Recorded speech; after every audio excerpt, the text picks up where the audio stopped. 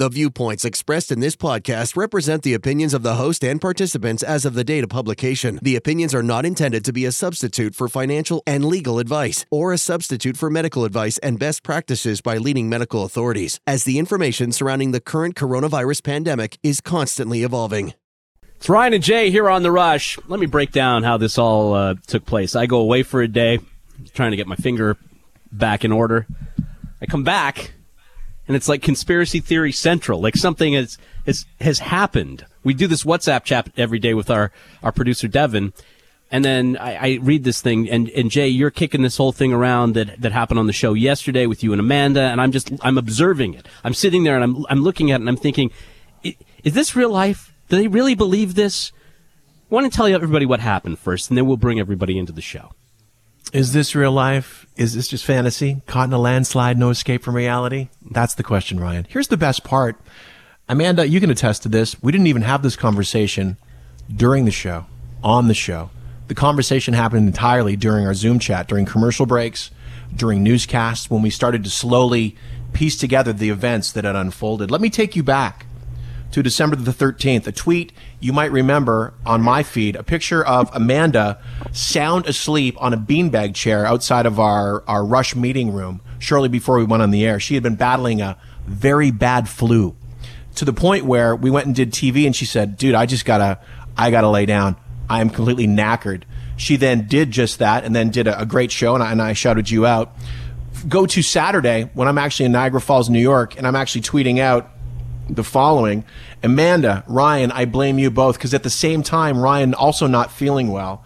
I wrote, man cold, so it's like the worst thing ever. Oh my God, you guys, I'm serious, I'm dying. Cut to the very next day when I start a fever of 103, which knocks me out for days. I hallucinate. I wish death on myself. I've never been more sick in my entire life. During this whole interim, you, Amanda, also were suffering after you were where for 3 weeks? I was in China, Japan, and the Philippines. So the plot thickens during this entire time as well. After I'm completely knocked off, fast forward to starting to feel just a little bit better. Ryan Doyle, for about a month, comes in every day and is like, man, I can't kick this chest thing, this respiratory thing. I have no idea what's going on. I just know it's the weirdest thing that's ever happened to me. So you have a person that's been to China for 3 weeks. You have a guy that's hallucinating, wishing death upon himself. He's got an intense pressure in his head that if he had an ice pick, he would have poked himself in the ear to relieve it.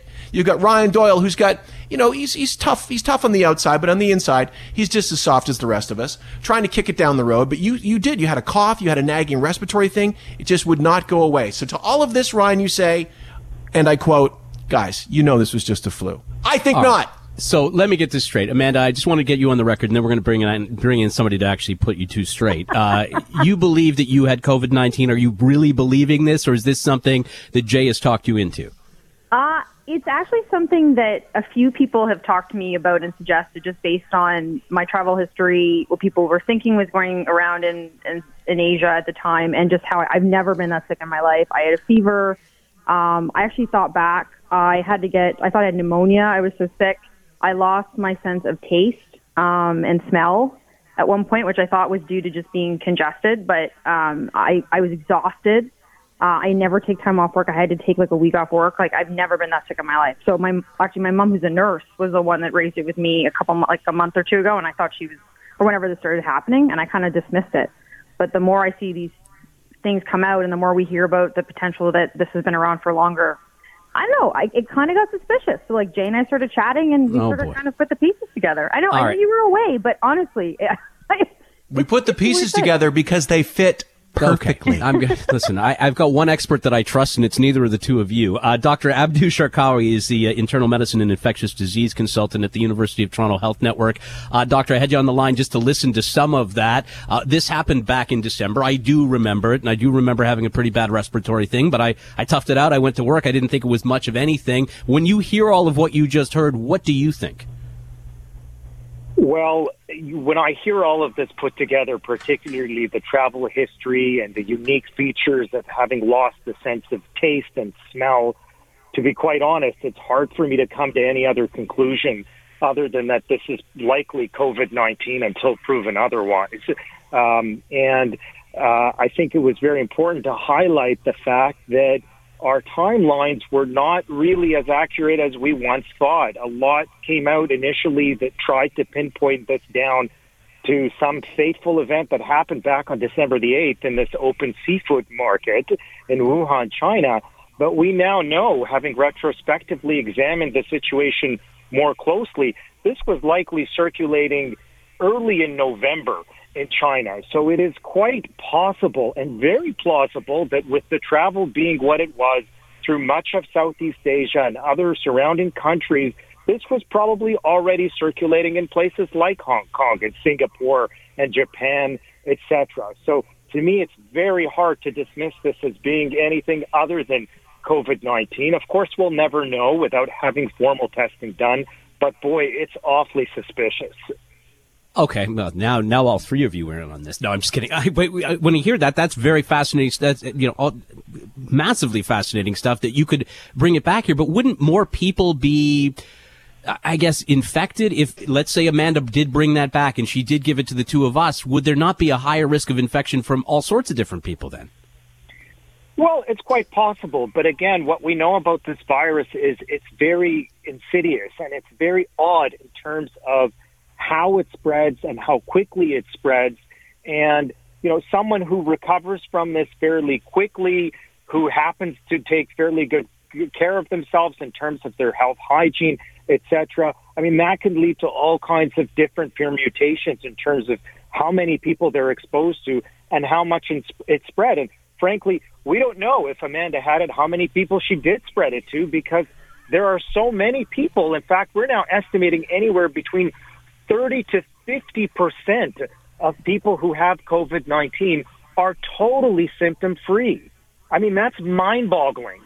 So it's quite possible that any number of people that were around Ryan or Amanda or anybody else could have been infected, and they just didn't know it.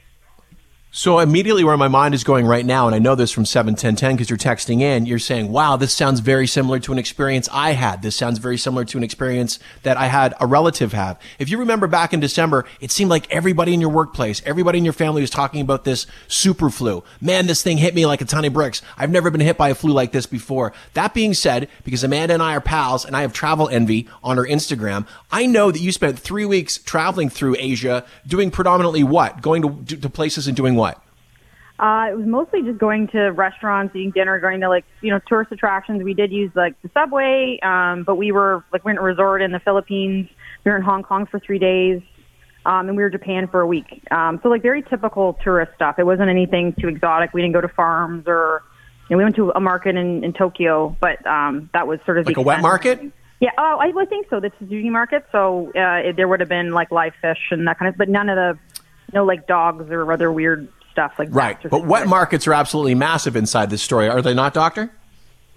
They are, but I think we want to be careful not to over-appreciate them. I think that, this being an animal-borne virus, at this point we were quite confident that it came from bats and that the bat droppings probably infected some other species, and then that was introduced into this wet market. This is probably something that predated that wet market. That wet market probably just helped propagate this much more and served as an amplifier, if you will, for the infection to spread to, a densely populated, area of people. So, we're dealing with densely populated countries with a lot of traffic and a lot of transit. It's tempting to try and isolate it to one particular market, but I think that might be a little bit too erroneous to do so.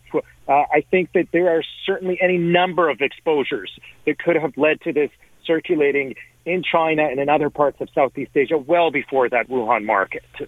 Let's talk about the what's next steps. I mean, is there a way all three of us can go and get tested and find this out, or has the ship sailed really since it happened so long ago?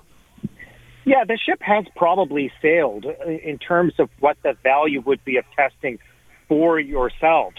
It would be interesting from a research standpoint if you were tested to see if you've got the antibodies that suggest that you have long-lasting immunity.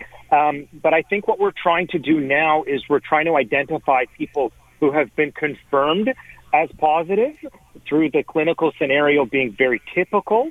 and then hopefully use them going forward in a more controlled fashion to identify whether they have antibodies that are positive to this. This has already been done in China. It's already been done in parts of Scandinavia and other parts of the world. And we're actually doing some research on this at the University Health Network, and I'm part of that network. And so we're looking into this in a more controlled fashion, and hopefully it'll give us some more answers in the months ahead. So a number of people want to know at 7-10-10, and obviously it was probably one of our first questions. As we find this out, it's amazing information today. Would this mean that we're immune? Can we get this again? What's next with that? Yeah, that's an excellent question. And we think that hopefully people who are young and who have fully recovered from this will be immune. We don't know that with 100% certainty because we just haven't had enough people tested to identify this. And one of the big problems right now and limitations is the fact that the antibody test itself is not completely validated. We have seen all kinds of reports of these tests being sold like hotcakes in the UK and in the US, and they've used it on a mass scale in New York, where they've suffered very badly from this pandemic. And we're learning that there's a lot of holes and a lot of gaps in this test that show that its sensitivity is not what we once thought. So we want to be very careful about using this test as an index of true immunity before we validate it and make sure it's more accurate. And once we're there, it'll be very, very instructive to us going forward to determine just how many people have recovered from this and who are truly immune. The question about whether you can actually become reinfected once you are immune, I think that's actually been answered to a certain extent already. And unfortunately, the answer is yes. We have seen some cases of people who have recovered from this seemingly fully, who have subsequently become infected and have proven to be positive with this coronavirus. However, this seems to have occurred on a fairly limited scale. So I don't want to incite too much panic and alarm to suggest, immunity is useless and that it doesn't mean anything. I think that hopefully it will mean something, that it will provide some level of security for people who have become infected by this, and in terms of the transmission that they could potentially confer to others. So I think there's a lot more that we still need to learn, and I'm hopeful we'll continue to perfect this test so that we can get more formative information and recommendations going forward. Doctor, we appreciate the time and the insight today. Thank you very much. It's been very helpful. Thank you. Thanks for having me. That's Dr. Abdu Sharkawy, internal medicine and infectious disease consultant at the University of Toronto Health Network. Okay, I'm not going to say you guys were right. I mean, that would be beneath me. But against your brand? That's interesting, though. What do you guys think after, Amanda, very quickly, what do you think after hearing that? I don't know. My mind's a bit blown about it, thinking that I had it this whole time and I've been so stressed about getting it. But, yeah, it's pretty crazy. I don't know. I'll have to absorb it, honestly. I kind of suspected it, but I thought I was being a bit nutty. But hearing an expert like that talk about it, I guess it's more widespread than we think. I'm actually thinking I got to contact my work and tell them that I may have spread it to the office. Was it the 3 weeks in China that had the bit of nagging doubt in your mind? Well, yeah. I mean, that and just piecing together all the symptoms, right? I mean, yeah, of course. Black smell, the cough, all that kind of stuff. So it just sounded a lot like what's been going around already. Yeah. Anyway, there we go. There you go. Very interesting stuff. Amanda, thank you very much for feeding us Jay's conspiracies.